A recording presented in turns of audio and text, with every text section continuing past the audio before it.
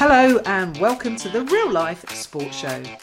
This podcast is for sports fans and people playing sport. Anyone interested in sport, basically, whether that's watching it, playing it, or competing at any level. My name is Sam Adams. I'm known as the Real Life Coach.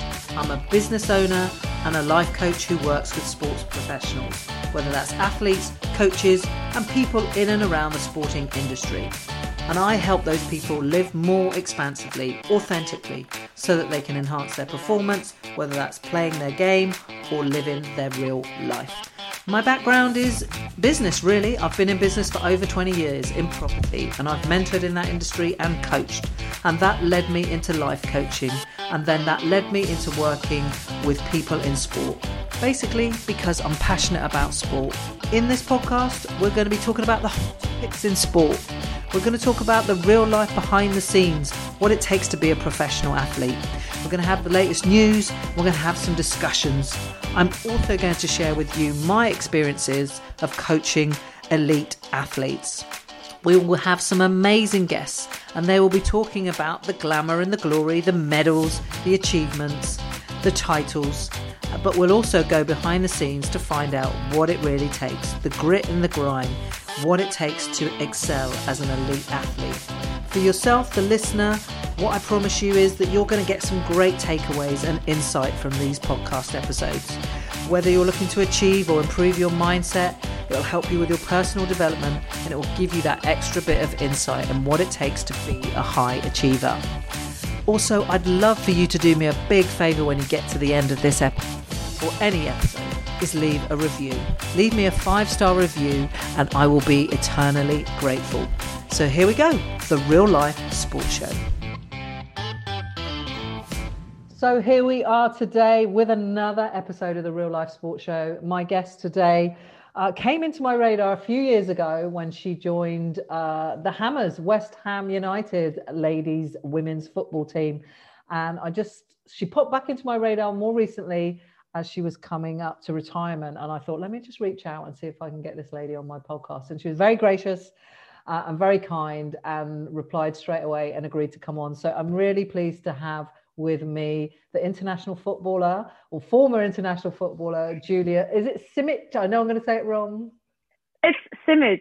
Simic would be quite correct. Yes. Oh, not too bad. Not too bad. No, well done. Really good. Thank you. Welcome, Julia.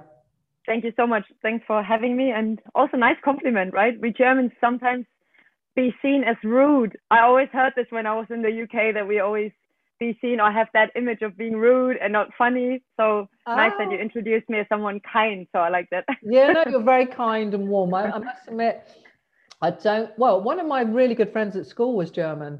Her mother was German, brilliant. So she was half German. Her father wasn't. But they were a really warm family, really, really warm family. So yeah. There are exceptions, obviously. No, that's not right. All Germans. No, that's true. I think English perception of Germany and Germans is that you're very efficient. You get things done. That's good. Yeah, absolutely. Germans make great cars and great products. Your engineering is very good. Oh, thank you. But honestly, I heard a lot of times, hey, you're quite funny or quite nice for a German. And at the beginning, really? I was so confused. I didn't know we have that bad image. But yeah, obviously, I'm half Croatian. Maybe that helps as well. Yeah, I read that you were half Croatian, which is really interesting. Or maybe we'll get onto that. I don't know if we'll have time, but we'll do our best. I mean, this podcast, we talk about what it really is like to be an elite athlete. We all see the glory and the glamour, and I'd love to do that one day. And sure, I'd love to be a WSL player or play for AC Milan like you've done. But with all my guests, we go behind that and actually just talk about what it does really take to be an elite athlete and consistently show up. But also, with my work, I work with a lot of clients now that are transitioning out of elite sport, professional sport, into a new career or trying to find themselves again. And obviously that's something you've just recently announced, your retirement. But before that, maybe you could do a little introduction of who you are, what you've done, and who you've played for. All right, where do I start? It's been a long journey, So yeah, basically I'm from Germany. So I started playing here in Germany. I played with the boys until I was 16. And when I was 16, I got the offer to go to Bayern Munich, to the first women's team. There was a huge transition for me, a huge jump, because I was basically, at this stage, I was like a 15, 16-year-old boy in my head, and all of a sudden I had to play with grown-up women. So just mentally and psychologically, that was the hardest step, or hardest, jump I've ever made, I think. I played then 8 years for Bayern Munich. Great time. Like, that's, Munich feels like home. I finished school there. I did my studying there and had so many friends there. My whole social life is basically in Munich. And then I moved on also due to injuries, and just have a new experience. Moved to a couple of clubs in Germany, like Turbine Potsdam, VfL Wolfsburg. Quite successful time there, and Freiburg. And then I always had this drive to go abroad and experience something else and something new, a new culture, new language, but also just a new way or philosophy of playing football as well. I was always really into getting to know other styles of playing as well. So England was the perfect fit at this time for me. So West Ham just started this really great new project with the women, and I was part of it since the beginning, and that was great. A great coach and great facilities, and also professional league. So before, I've never played in a complete professional league, which also means it's not just about the money. It's about having a physio there full time, having a doctor there, having an analysis there, and just an S&C coach, for example. That's so rare even here in Germany. And then played there 2 years, had some injuries there already as well. And then the last year I played for AC Milan. I was already thinking of retiring last year because my body was just not in the shape anymore it should be to play on that high level. And I couldn't reach my maximum anymore. So it was a tough year. I just felt really privileged to experience another year of football, but probably was one of my toughest years in football, because I could feel my body is screaming to stop, basically. And now I'm here, retired, and my body is recovering. I read about your injuries, and obviously was aware of them at West Ham, because I think you've had a lot of knee problems over the years. My knee is the biggest problem. So I had an ACL injury when I was 21. I re-ruptured this ACL when after you were 7 months. trying out for Germany, was that? Yeah. That was my first call up, and I always say that was the best time. There's not a good time, right, to get injured, but not the best an ACL. time. Yes, but at least I thought, okay, I had so much motivation for my rehab, because I thought, okay, I made it once. I want to go back to the national team. So I was just flying through my rehab stages, and basically after 7 months, re-ruptured or re-injured that knee again with the same injury. And that took me another 1.5 years. I was out for 2 years at this time, which at this age is crucial, because you're just out for 2 years when you're 21. So that was a long time. Felt really long to be out for that amount of time. That's incredible. That's a really, really long time. Wow. I mean, I want to touch on that. We'll come back to that. But I guess, how did you get into playing football? Was it because obviously, like you said, you had to play with the boys, so I'm guessing it wasn't like readily available for you to go and play football, to go and join a football team. How did you get into it? Was it through family and parenting, or? Yeah, I always think and believe into your environment has to offer you that, whatever it is, whether there are horses or there's a ball, and if everyone kicks the ball with the feet rather than throw it, you just do it as well as a young kid, right? So my brother, my dad, we would always be in the park with a ball, and everyone would just kick the ball. So I just started doing it as well. So I think, my biggest luck was basically having a brother and maybe not a sister, because usually or naturally you would just kick a ball with a boy rather than with a girl. That's still the case, I would say.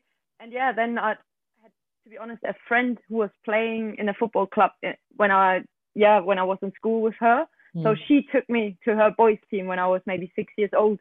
So this is when it started, and all of a sudden you feel like you're quite good in what you're doing, right? So I always had this feeling, okay, I'm talented or something, but it's just successful if I kick a ball and it's basically going where I want it to go a little bit. And this gives you, as a kid as well, extra motivation to stay committed and get better. And my dad and my mom, they were really supportive. My brother as well. We were all, every dinner we would talk about football, about our training sessions. They would come and drive us there. And I think my social environment just gave me the opportunity basically to play football, and people were really supportive. And I know a lot of girls that don't have that environment, whereas boys, like, they get dragged into playing football, and girls are more seen like, you really sure you want to play football, just from their parents as well, or for friends.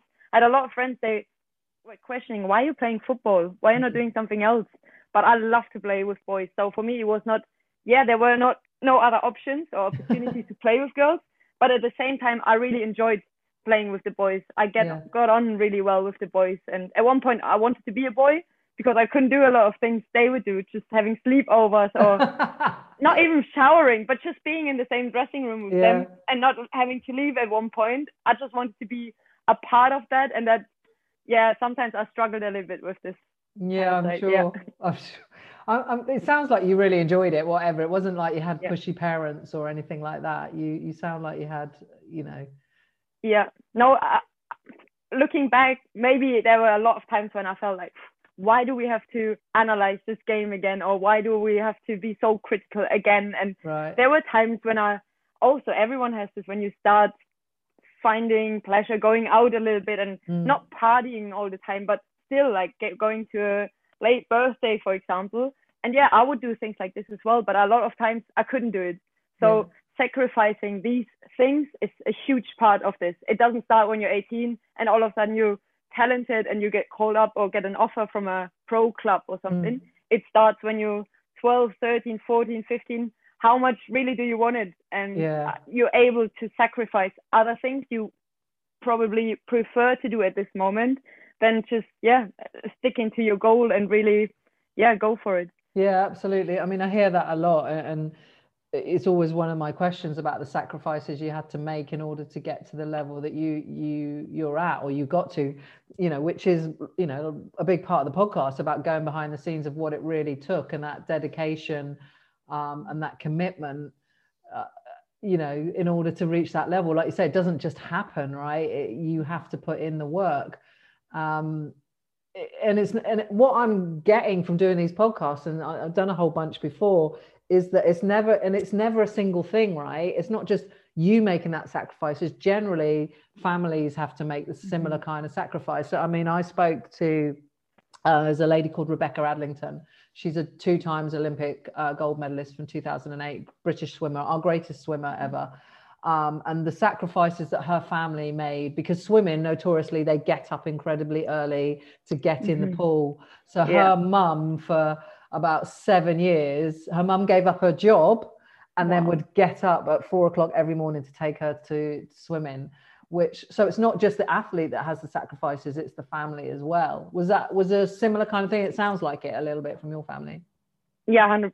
So when I hear this, I get a little bit of goosebumps, because it might have worked out differently as well. And I know some other maybe former teammates, they had different conditions or something when they grew up. But like, when I think back, how many times did we have to get up at 4 a.m. in the morning? My dad, my mom, they would just drive me everywhere, whether it was raining. Germany is really cold as well. We have a lot of wind, we have a lot of snow. And also we have a lot of bad pitches here as well. So sometimes we would just play on mud as well. And your parents would be always there and take you really muddy in the car back again for 2 hours. So and it's not just time, it's also financially. It's like you have to put in a lot of money as well. New boots, driving everywhere, new clothes, like it's the whole package. It's a lot. It requires a lot. And if you have parents or an environment that supports you in your passion, basically, I don't know what I would have done without them, basically. So that's sitting here now, looking back, I'm really grateful, because sometimes you also forget how you get somewhere, right? It's just nice that you made it. But for example, every single time my dad would drive 500 kilometers to watch me playing. And we always had this ritual, like before the game, I would always look for him. If I can see him in the stands, we would quickly wave. And then I was ready to play. And I would always play a lot for him as well, because I knew how much of an effort he made also to come to this game. So it would frustrate me even more if I wouldn't get my performance on the pitch, just knowing that he's there and he just traveled so far, and all that other stuff in the past he would do. So that really got me motivated throughout the whole time, I would say. Yeah, that's a really interesting point, actually, about about motivation and what drives you to, or what drives any of us to do what we do, and that purpose and that passion. And quite often it comes from external people, doesn't it, or things like, you know, family and friends. There's a great story about I think it's another swimmer actually, and he won Olympic medals, but actually he says his greatest achievement was when he won the national championships, and his brother was sadly dying from cancer. No. And he promised his brother he would win the national championships. Now, when he promised his brother that, he was like a fat, overweight kid, and his brother basically said, "Not a chance, chubby," is basically what he said to him. But he was driven by his brother. That was his motivation, to show his brother, to do it for his brother, and he did do it, and his brother lived to see him do it, which is an incredible story. But it's interesting that you say that, you know, your dad was a big part of your motivation to do your best. Yeah, I would also say even in the rehabs, like he would be there, I think, with every single injury. Every time I got injured, my dad would see it live, whether that was in training or at the games. And at one point, I would always think of him, even in my rehab stages, because I just wanted him to, I knew how much he was worried about me, and how he would feel my pain, basically, maybe more than I would sometimes. And just having bad days in rehab, you still don't lose the focus, also because of people that are surrounding you, right, and supporting you. And I think this sometimes brings you a little bit back on track. If you don't work maybe really well certain days, you just think of others maybe that gave a lot for you. And this is just like, okay, get your stuff together now and keep moving, because there are others working for you as well, so you have to work as well. And I think that sometimes helps a bit going through some hard stages maybe. Yeah, for sure. I mean, I think that can have like a double, like we would say here, a double-edged sword, or there's a paradox to everything, right? So that's great because you're motivated, like, I want to do well for my family, they sacrifice, and my coaches and my team. But then for some people, and I don't know if this is for you, but you feel the pressure of that. Did you feel any pressure from that? Not so much pressure. Like pressure only, I never felt pressure during rehabs, I would say. That was more like impatience, for example, or really people that would give a lot. You would feel like, I can't let them down now, because you can't give up, because they give everything for you, so you have to keep going. Pressure, I would more feel like, especially at the end of my last 3 years playing football, I played with the least pressure, because I would just play for the passion, the joy, and because I felt like I had so many interests. I'm so glad I'm still on this pitch, and I wished I could have thought like this a lot earlier, just getting rid of this stress and this pressure, and that just relax a little bit and enjoy everything a little bit more, because it's still a sport. It's your profession, it's your job, and you sacrifice a lot and everything, but it's still a game, and you have to enjoy that game, and then you probably perform the best. And this is what I realized really at the end of my career, last 2 or 3 years. Also going abroad helped, because you're just a little bit more anonymous. Like people wouldn't expect certain things from you. My coach would always say, go out and express yourself. And I loved it. And I want to take that with me, whether I'm a coach or just supporting others, and tell them, look, you have to enjoy the game, and then you play your best game 100%. And I felt like this the last 3 years, and that helped me a little bit by going abroad and experiencing this, because before I would always be like, okay, maybe the national team coach is there in the stadium, and this game is on TV, and people are coming and watch you, and you always want to perform for others as well, but also for yourself, because you had certain goals you wanted to achieve, right? But I felt like every time I enjoyed these 90 minutes on the pitch, I played my best. So at the end, I was just more for my performance. I was just trying to achieve like enjoyment on the pitch rather than performing well, because that would just come naturally. Yeah, and that so ties in with the stuff that I do in my work, and getting people, because you know, so I've been called a performance coach in the past, and I'm not a performance coach at all, and I do correct people. I'm a life coach, and it's not a great term, but it's a tool, but the essence of it is getting people to enjoy what they do and enjoy their life, because sport is a part of life. It's not life itself, let's be honest. The thing with elite athletes, They can be very driven, very determined, and it can be all consuming. And that's great in order to get to a certain level. Like you say, you had to make many sacrifices, but equally you lose that sense, that other areas of you, the other parts of you, because we're all made up of different things socially, our friends, our family, our hobbies, our likes, our dislikes, our values, all of that comes into play. But when we channel it all into one thing, it can be great, but it also can be quite dangerous. And if you can do the work outside of your sport on yourself, really know who you are, what you like doing outside of your sport, learn to play with just because of the love of playing and the love of training and being part of a team, it brings this flow and this carefreeness that, like you said, the natural byproduct of that is your performance improves. And like you said, for the last 3 years of your career, wow, yeah, I played carefree. How you wish you could have done that. And that's and when he said it, I was like, oh yeah, this is the bit that I really want people to get. And the people that I help is that you will be better just because of the work that you do on yourself, the work that you learn to take the pressure off, to play for the joy, and to have other areas of your life in a good standing, in a good place, because you see it in any athlete, in all of us. When we're in a good place emotionally, mentally, and physically, we're fulfilled, right? Relationships are better, connections are better, our performance, whatever we do. So I'm super passionate about that, really. That's my jam. You hit it all on the head there. I agree with everything you say, basically. And I feel like maybe what you say as well, everyone is a bit different. Like everyone finds their own way of dealing with pressure or stress or in a game, off the game, outside of the game. For example, I'm a really communicative person on the pitch when I'm good. If I don't speak anymore, or when I was good, when I wouldn't speak anymore, you would directly realize, okay, she's not in a good shape today. So when I stop speaking, something is wrong, and I would need people around me to get me back, maybe by speaking to me, by supporting me, by being positive.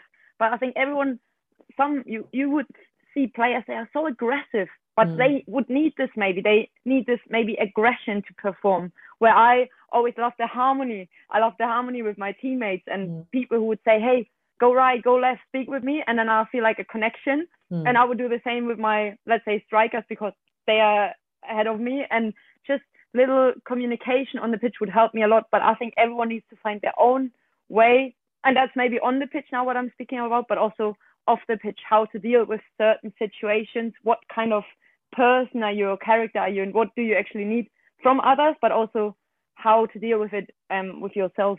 Yeah, absolutely. It's those connections. And there's lots of research around the benefits of being part of team sports, and how that, especially for young girls, and how that can help your self-esteem and your confidence, because you're looking for other women and other girls to support you and help you and build you up, rather than out doing other things that we think matter but actually really don't matter. Do you think it benefited you in that way? Yeah, 100%.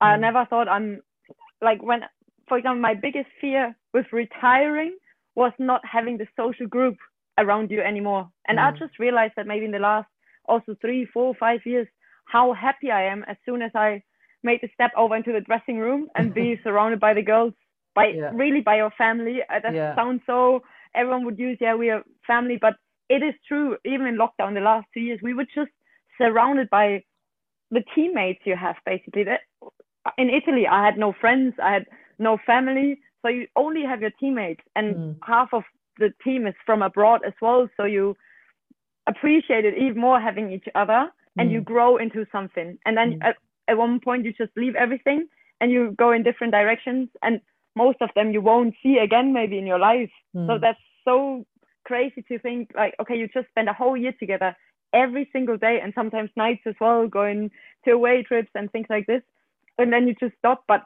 having this, and when I had a bad morning, for example, I would just go into the dressing room and I feel automatically, I always felt so much better as soon as you have the people around you. And that's, for me, the nicest thing of team sports in general, is having these great people around you. And you don't get on with everyone, of course. Sure. especially women teams. Like, but at the same time, you just deal with it, right? And you find a way, and you still miss these people. Even if you wouldn't speak a word, I still miss a lot of, for example, these Italians. Even if we wouldn't speak a lot, because we would just, there's a huge language barrier, right? Yeah. But still, see them day in and day out. It's something that I miss a lot, and maybe not now. No, I'm just 2 weeks ago now, but I will miss that. So I want to have a team again around me in the future, whether that's me being a coach or an SNC coach or something similar, but being in a team, I always appreciate it a lot. Yeah, absolutely. Yeah, there's like I say, there's lots of research around that. Just dipping into sort of your career, obviously you played for quite a few different clubs. How was the different? And I had loads of questions actually from people. It was so good, so good. Obviously, there was a few that I cannot share, but a couple of marriage proposals that was in there. Are you going to have any children? Somebody was asking about a decision to stop playing so young, and I'm pretty sure that's obviously the injuries that you've sustained. There's a couple of questions around that. Sorry, I'm just reading them. One of them was, how do you think Italian football, women's football, will develop in the coming years? Obviously, you weren't in it's Italy for that long, but your experience of it and the short time you were there, I guess, how does it compare to England? Obviously, being at West Ham and being in Germany, and where do you see it going? Obviously, I know this Italian league for a couple of years now, because I would play a lot of times in the Champions League against Italian teams. Yeah. And I would say it developed a lot. Like, playing there, I thought the league, the level is lower than it actually was. Right. In terms of the quality, they just bringing in a lot of foreign players. They just opening up a little bit more, because Italians, and that's for sure, they don't speak English, which makes it harder, obviously, for foreigners to come in the league. Whereas you would come to Germany and you would find people that speak English to a level where you can at least communicate, right? And that's not just for the English people. If I would go to Italy, I would expect to at least speak on an English level, and that's something where the Italians, I think, have to open up a bit more to speak English as well, because otherwise it's getting hard. It's getting hard for foreigners to feel comfortable in the league. But from the pure football level, I think a lot of things developed really well. I would say Italy also wants to turn into a professional league next year or the year after. So there's a lot going on, a lot of focus on the women's football in Italy. The national team is in a really good way. They got a really good coach over to Juventus now. So AC Milan, big clubs, that's always the most important thing, that big clubs are supporting the women teams, like AC Milan did now, Inter Milan doing, also Juventus, Fiorentina. That's so important, because they are clubs with huge history, with a huge fan base. And if they give that signal, hey, we're doing something for the women because it's important, and women's football, you have to take that serious now, then it's starting to click for the rest of the society as well. Media is jumping in and all these things starting to happening. But when I just see the facilities, for example, England is extraordinary in terms of this. The pitches, obviously, you have at West Ham, I think we had 5 greenkeepers. They would come in every morning and tell us a huge story about the pitch today. And I love that so much, because they're so passionate about their grass, right? And in Italy, you would train a lot on AstroTurf. Obviously, my knee didn't like that so much. So having that professional environment, England is something else. At the moment, they are on top of every other league. Then obviously Germany is still 1 or 2 levels ahead of Italy as well. But Italy is developing so fast. There are a lot of games on Sky, for example, shown on TV, and that's so important that you feel, okay, we're taking that serious now. And from that standpoint, I would take them really serious. They're super passionate about their football, aren't they, the Italians, and obviously their language. I think the French are a bit like that as well, though. Their language as well, so protective of that. But you make a good point, because I can't imagine what that'd be like. Obviously, going to a different, I guess before you went to West Ham, your English was pretty good, right? Because you're pretty fluent. It's pretty good. Thanks so much. Apart from the accent, is flawless. So, but for a lot, Italians coming to our league, WSL, and the Championship, and all the other leagues, would be quite a challenge, you know, and we obviously want that. We want, you know, I'm massively passionate about all of the women's football really elevating. We're lucky now here, the WSL is going to be on the main TV next season, which is incredible. I'm going to be doing some work with the WSL, which is amazing. Great. I'm so excited, and so I want that I want that in Italy, and I want it in Spain and Germany. I want all the European countries to really sort of get on board with this. So it's good to hear that, you know, you feel like Italy are now really coming on board with the women's game as well. Yeah, I think what the UK has or England has, and that's something I never realized before, is from the society, women's football is so accepted and respected. So when you just go somewhere with the metro on the train, you see kids wearing Lucy Bronze shirts, for example, and that could be not only girls, they could be boys as well. Yeah. And everyone could name the national team players. So, and they would dream to be a professional footballer, young girls, and their dads as well, and their parents as well. They are like just saying, become a professional footballer when she's older. So that's something you wouldn't find a lot in Italy. You wouldn't find that in Germany as well, because I think just from a society perspective, it's not that accepted. It's not normal still for a girl to play football, whereas in England they have football in schools, they have camps around football academies and all these little things. I think, and you have in the TV, you have the women's football everywhere now, and you say that, but we still bang on that it's not good enough. Like, I'm banging the drum massively. So actually, you're giving me a bit of a wake up, because, you know, we're still here really banging the drum, saying, "Come on, keep doing this." And that's good, because you have people being loud and demanding. This is why it's happening there. But when you go abroad, you're demanding on a high level already.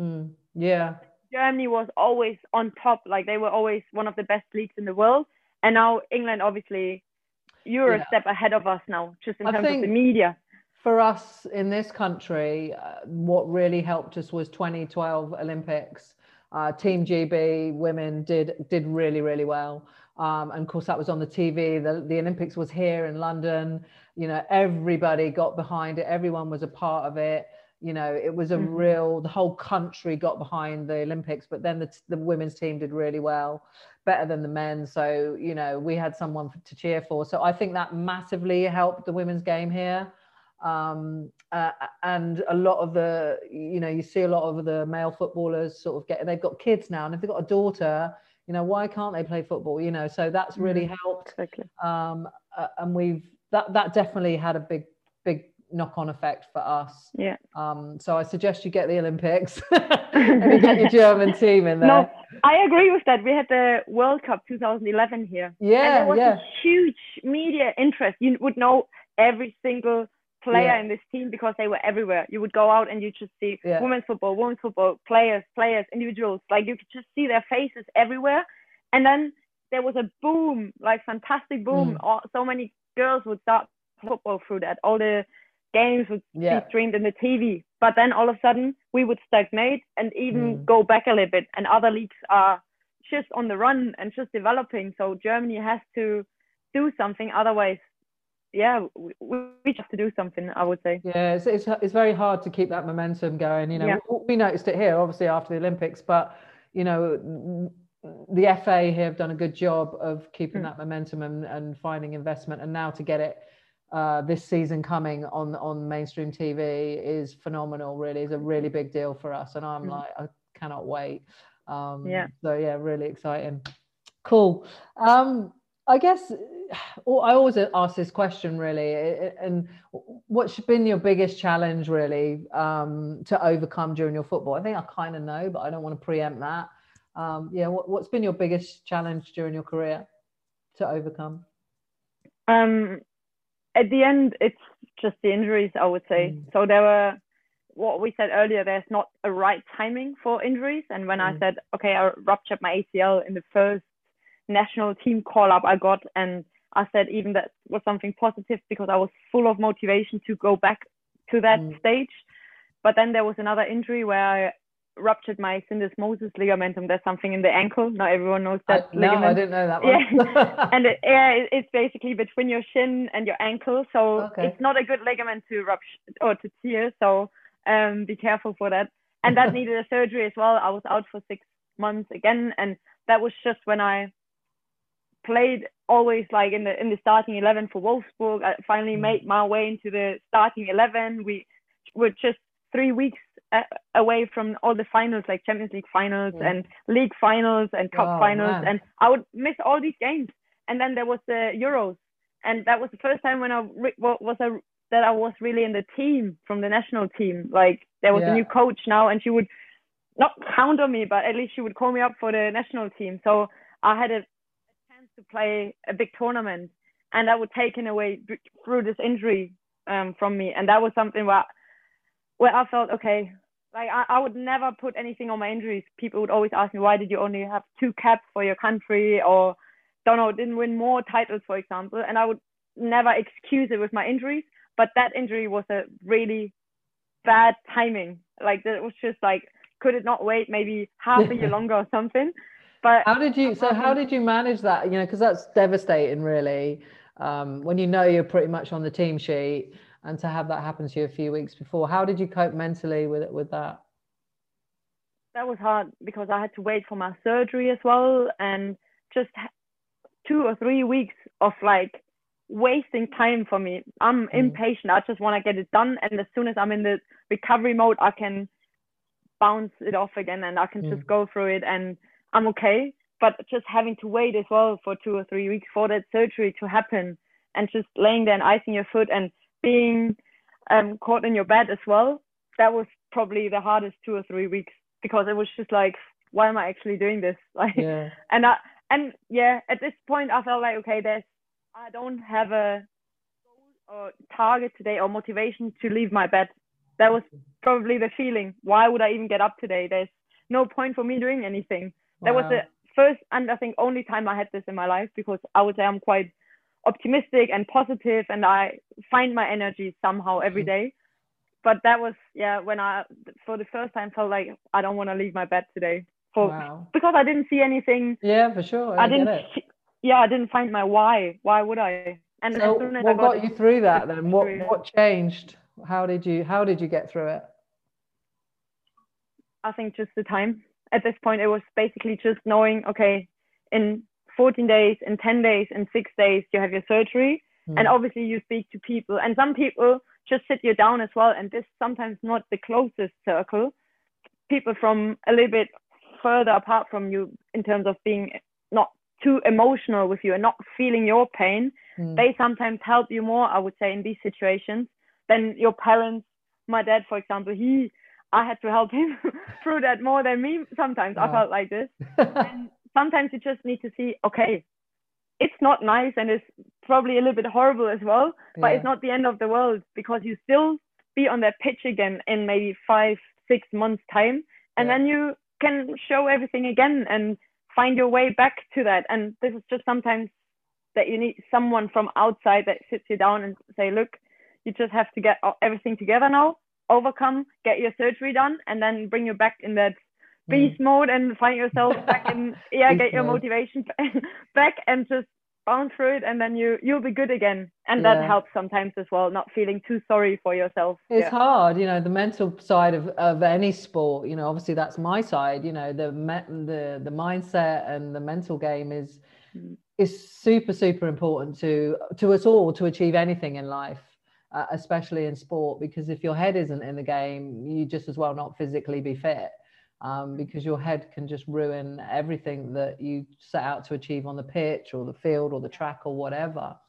I'm really interested, because throughout your career, obviously in Germany, then England, and then Italy, what resources were available to you and your other teammates around mindset, about mental conditioning? Was there any of that support for you guys? I would say not a lot. As I said earlier, like there would sometimes not even be a physio there. So how could we have access to a psychologist or a mental coach? And if you can't even get a tape for your ankle, right? So just having that focus on this area, I think that, let's go really back to the early beginnings of my career, and that's already like 15 years ago now. That I think there wasn't a lot of focus on the mental side in the game. It's still hard sometimes now that you find people that are really knowing the importance about this, right?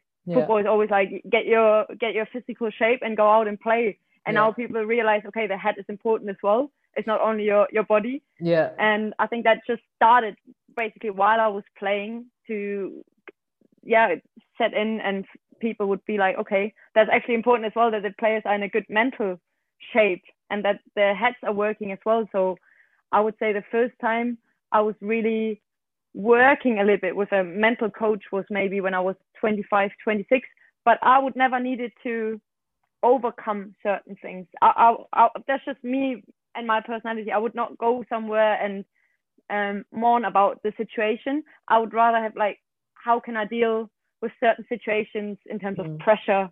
How do I find my way back into the game if I lose the ball 3 times in a row or made a bad pass or things like this? Whereas working with the team as well, I like that a lot in terms of getting the right team spirit and the right mindset to the team, and not so much individually. But I know a lot of players work individually with a mental coach, and I think that's really each to their own. Like everyone has to find their own strategy how to be best and to get the best performance out. And I would not like it so much to speak about everything with someone over and over again, and also negative situations.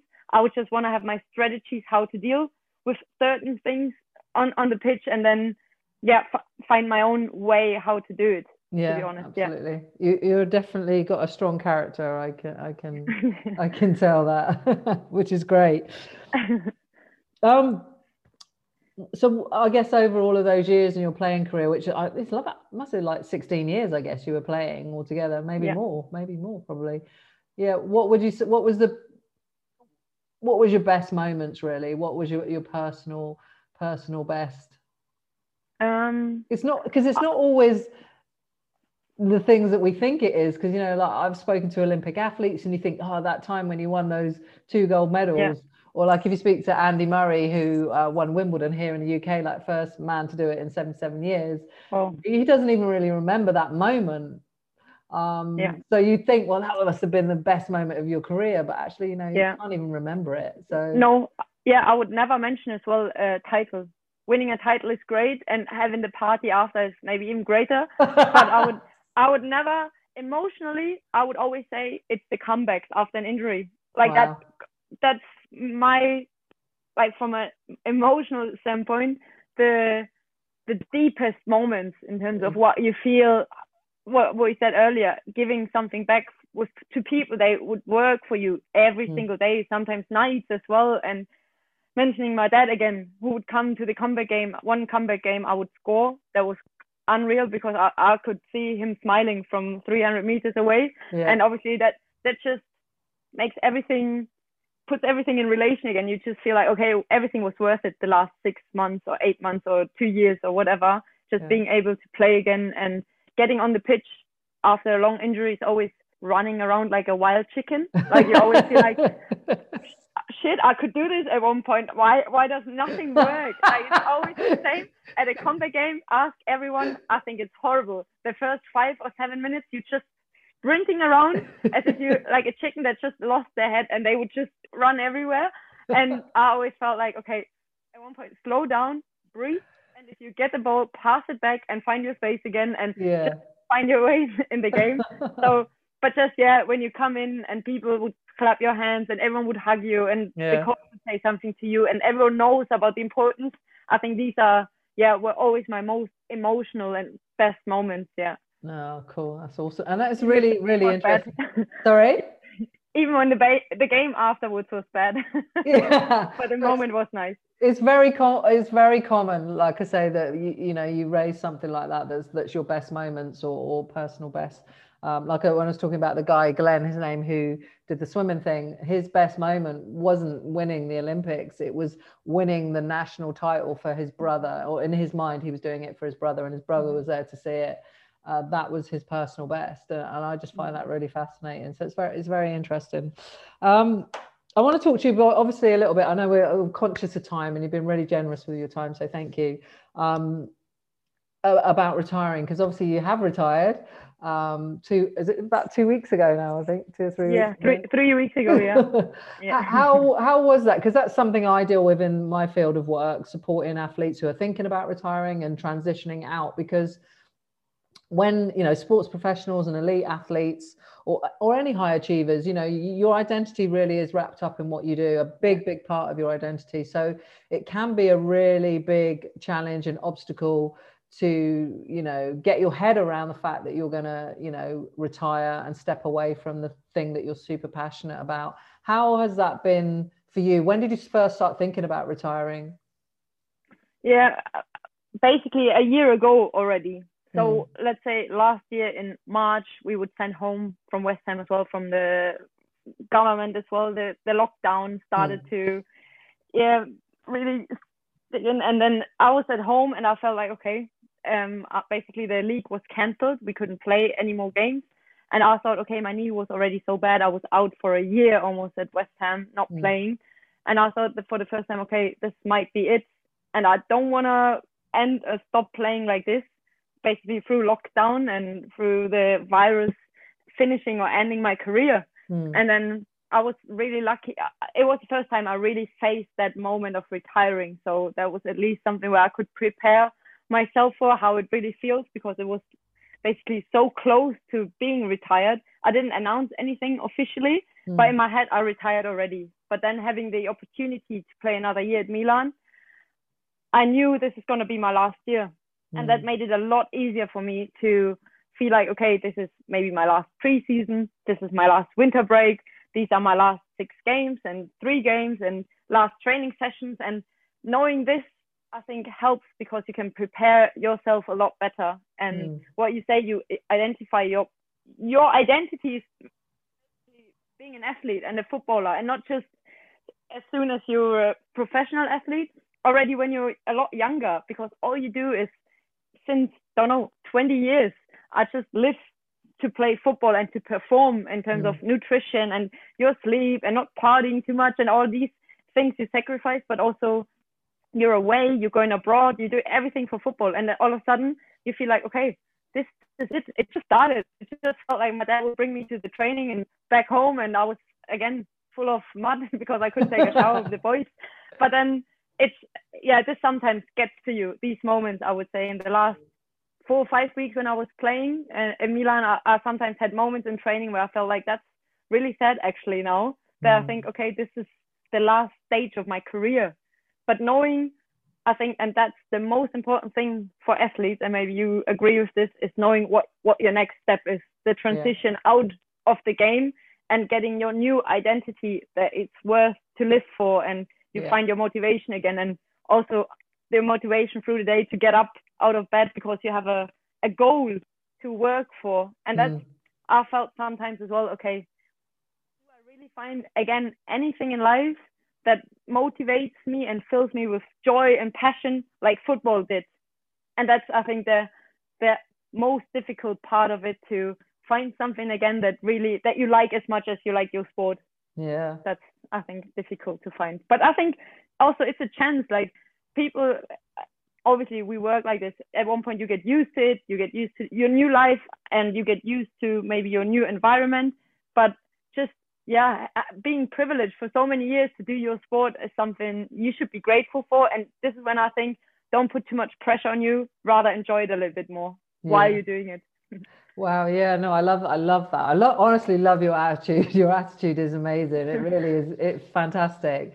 But it is something that's, and obviously sometimes people end up retiring, through injury, and that's obviously, you can't foresee that. And, I've done talks to young footballers and young athletes around almost preparing themselves for that, should it happen, and this is where the whole of life bit comes in. It's like, yes, you're a footballer or a track and field runner or athlete or cricketer or whatever, but you have to kind of know who you are as a person, because you just never know. It's a bit like, I'm a footballer, you get injured, that gets taken away, what are you left with? You're left with nothing. Your world crumbles. Statistically, the you know, the statistics show for, you know, athletes and professional sports people who come away from their sport through injury or retirement, you know, there's alcoholism, there's drug addiction, there's gambling, there's depression, the divorce rate is quite high. I mean, a lot of this is taken from men, you know, just because that's where most of the research is done, but it still applies because it's all about identity and how our identity is wrapped up in one certain thing. But you know, I know you're a strong character. I can tell. I can tell that. Have you thought about, you know, what going forward? I know you've got your academy, right, which is something I'm guessing you're super passionate about. Yeah, definitely. I think this is why it's sometimes easier maybe for us women to make that step out of the game, because we're already preparing our life after, because we have to. We know we can't live from that forever, financially as well. And I think that's a good part of it as well, that because the game doesn't prepare you for anything. They're not your agents, they are gone as soon as you leave the football stage. No one prepares you for that life after, right? The club doesn't, the agents normally don't. And I think us women who are already working maybe next to football or studying at least, I think that helps a lot to feel like, okay, I'm not just lost now. I still have an identity because I had one already before. And I felt like at one point, for me, it was so healthy. During my last year, for example, I came home from training at 2 p.m. and I would just sit down on my laptop having calls with people, pushing my academy, finding a new network outside of the sport, which helped me a lot going through the stage of retiring soon, because I feel like I have another purpose in life a bit, right? And being busy already before you make that step out, I think is really helpful. So yeah, what I said, like, I would love to stay in the game, being a coach. I keep doing my academy, also not just in Germany or in the UK. I did a couple of camps as well. I really want to bring or use football to create opportunities for girls who might not have access to sport naturally. For example, when you go in the Middle East or North Africa or all these cultures, we are complaining or demanding on a high level, right? We want to have better facilities, equal game, like same facilities in terms of the medical areas, for example, where they don't even have access to sport. A lot of girls out there due to their culture or traditional backgrounds. And I think football, and that's also a saying, it's more than sometimes football. You can deliver so much more. And this is where I'm really passionate about. I still want to be in the elite football and work as a coach with really ambitious girls and young players who need maybe guidance and support, but also with girls who you can just deliver opportunities, maybe in smiles, and bring them something positive in their life, and see what football or team sport can do to you more than just getting new skills or having a healthy life. What we said earlier, all these, like being in a team and having all these other attributes football can deliver. I think this is something where I'm really passionate about. I could just fly out now and do camps everywhere and just encourage young girls to have a great life, and maybe even if it's only sport, but I think it can do so much more than just learning new skills, probably.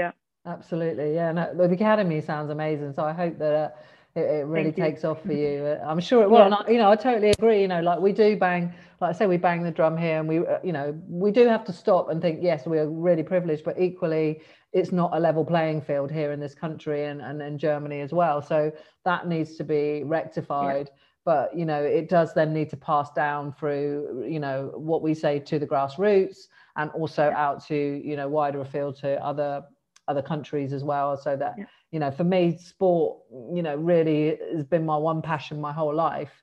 As a kid, I wasn't academic, I was just good at sport. Any sport I'd play, I loved it, and it probably saved my life in a lot of ways. And it helped my self-esteem massively. It was the one, and anyone listen to this, please just bear this in mind, that sport can be so good for your mental health, so good. As a kid, I grew up in a white town, so we were the only black kids in town, really. So that was a challenge, but sport really was my outlet. It gave me confidence, it made me feel worthwhile.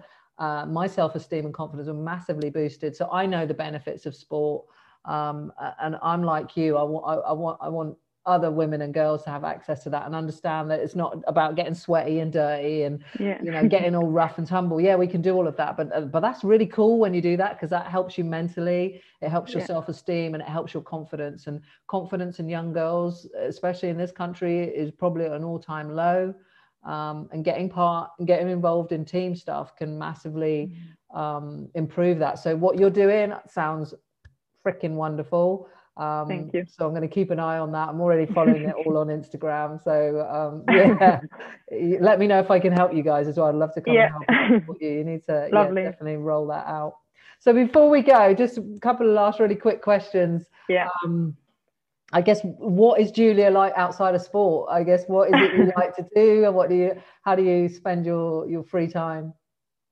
Yeah, I was really caught into this lockdown as well, because I love to go out for food and just meet people for example, dinner or lunches, or just we all hanging. We all love that. I know everyone loves that, right? That was such a hard time. The good thing in Italy was they would open the restaurants, at least for the outside areas, really early. Let's say in March, and it was warm enough to actually do this.